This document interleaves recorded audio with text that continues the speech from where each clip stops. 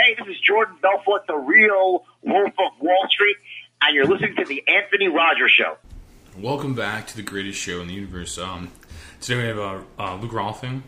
Hey. From Big League Politics. How you doing, man? I'm doing great. It's good to be here. Cool. Don't lie to me, man. Oh, yeah. You started off lying to me already.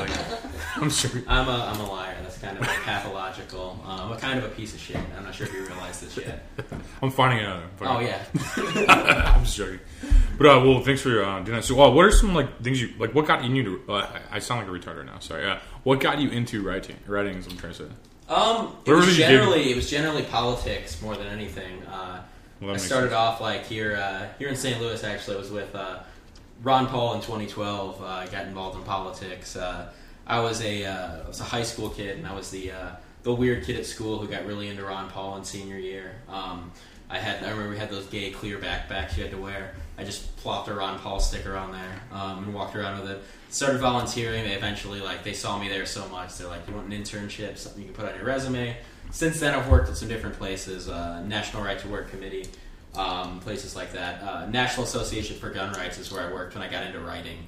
It was just more of an off-the-cuff thing. I was working as a field staffer, and they were like, do you want to write something?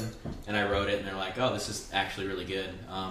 So I got into it then, and then I met some of the people with the Big League Politics crew, and I got into it from there, started writing for them, and I just do general writing, on a contract basis for different people now. And that's kind of my story there. What are some subjects you'd like to cover?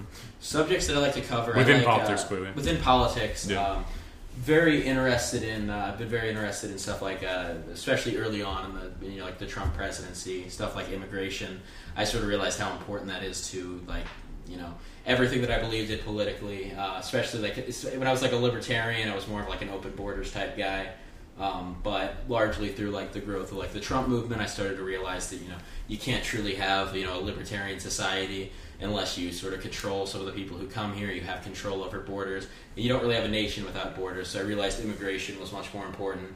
And lately, I've become much more into all of the Black Lives Matter stuff going on, and just seeing a lot of the unrest around the country. And covering that, fairly, because the mainstream media, if you look at it, they say that 97% of all the protests are all peaceful, and the 3 or 4% that aren't peaceful, it's all these right wing agitators going in there. There's nothing, and I'm like, and I look at it, I see police being treated so poorly nowadays. That my anti-authority self growing up that used to be the type of guy who would actually go out and was not a fan of the police. I'm starting to come around to the police, just seeing the way that they're treated so poorly, and realizing how helpful they are, especially in some of the, especially in some of the inner city areas. Spending some more time in the downtown St. Louis area, especially seeing that and realizing. So writing about some of that is stuff that I've been more interested in as of late. That's cool, man. So is that a path you're sticking with to find other publications, or you're sticking with that publication, or what's your ambition more or less as a writer? Well, that's kind of hard saying your ambition. My ambition is to try to promote my values and promote what I believe in more in whatever capacity really I can do it. So writing's more of a vessel than it is the plan. Yeah, one of the things Ronald Reagan used to talk about, which there's a lot of stuff I don't like about Ronald Reagan. There's a lot of stuff that I like about it, but one of the things that he'd talk about is how much you can accomplish if you don't care about who gets the who gets the credit for it. So just whatever I can do in whatever capacity to promote the values that I care about, because I do think it's important. I do think it's important to make sure that one day, hopefully, I have children, and those children grow up in a world that is at least as free as where I am today, which isn't saying much. As long as that's an important thing to me, and whatever I can do to promote that. So whether that keeps doing some of the writing that I do a lot of ghost writing for people, doing some of that. Or working in a more of a direct role. Really, whatever is the most beneficial thing for me is really what I care about at this point. I don't really have any one specific thing that I care to go into. Since I've gotten into politics, it's been me shifting back and forth to different areas, stuff that I'm better at. So I'm more than happy to shift to something else if it's something that my skills could be better used for. Interesting. Yeah. Do you see yourself getting into politics eventually, as a political figure more so? Not really. I have some friends who have some videos of me saying the controversial things that's under the that they are under the. Their whole thing is that if I ever run for office, their job is to release that, so I can't run for office. because I don't really want to run for office. I don't think that being, chained to some desk and having to sit there and listen to, a bunch of, constituents, people that, I sitting there having to listen to, having to be, prodded by lobbyists. I just don't really want to. I mean, it's a temptation thing. I mean, you want to sit there and think you're going to go into office, get elected to Congress or something, or getting somewhere, and you're going to be this principled guy, but you don't realize just how much, how deep the swamp gets. How fast people sell out. Oh, yeah. And, it's their first time cool and shit. Like, it's the first time. You talk to anyone first getting into politics, they're like, I'm never going to sell out. And then next thing you know, they're, out selling out. They're off sucking some lobbyist dick. And that's not anywhere that I want to, get myself to. You're not attracted to lobbyists? Yeah, I'm not really interested in really taking the direct approach towards, political change. I'd much rather, find people who are good carriers of the message, people who are consistent, people like, largely like Donald Trump. I mean, sometimes he does. But overall, he's been the best president in my lifetime.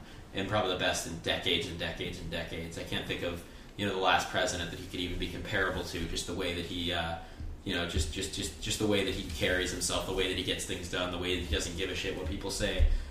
Finding people like that and getting them into power and having them push things forward is really the more beneficial thing. Because I don't think that I'm somebody who would be good in a politician, and I'm not someone who would like to be contained to the point that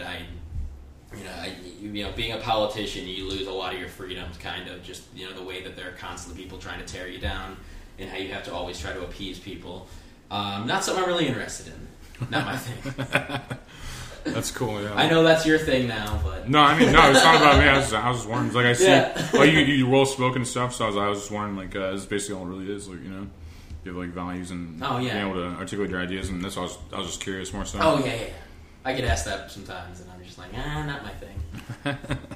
Yeah, that's a good way to put it, man. Like, but like, just observing it more so, like, is it like a voyeur more so, like, type thing, to where, like, it's just like I don't know how to describe it. It's like almost like a Hunter Thompson kind of thing, but I don't know how to describe. I don't know how I would describe it. But like, it's like you're drawn to it, but like not wanting to be a.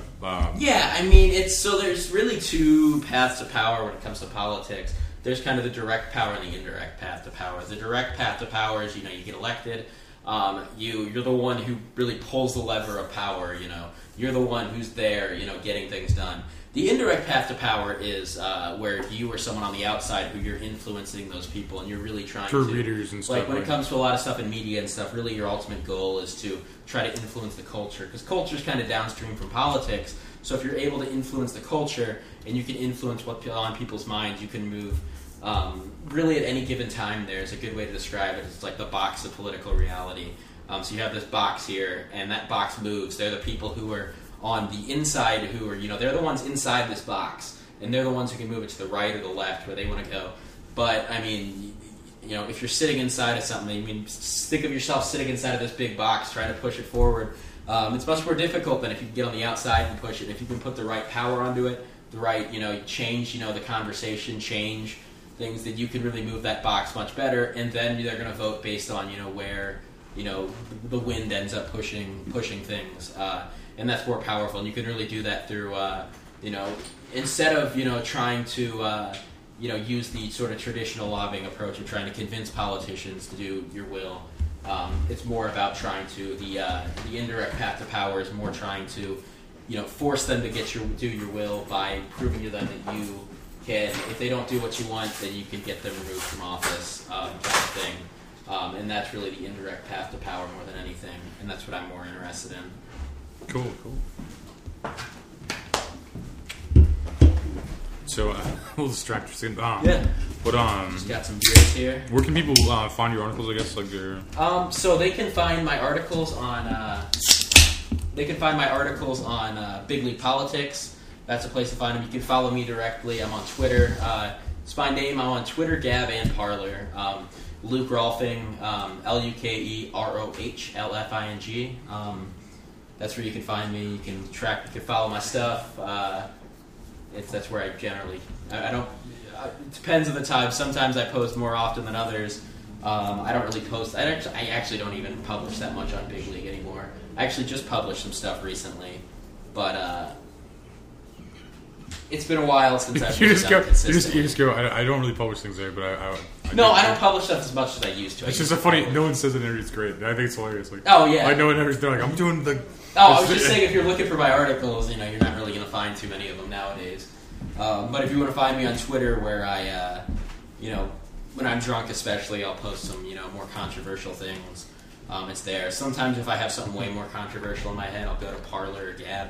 I'm really liking Gab a lot more. Gab's doing really well. And it's a much more, the interface there feels so much more like Twitter. It just feels nice. And, you go there, and even though it's kind of an echo chamber, it's kind of an echo chamber of, a lot of different people who, generally agree but have different, you have actual interesting conversations.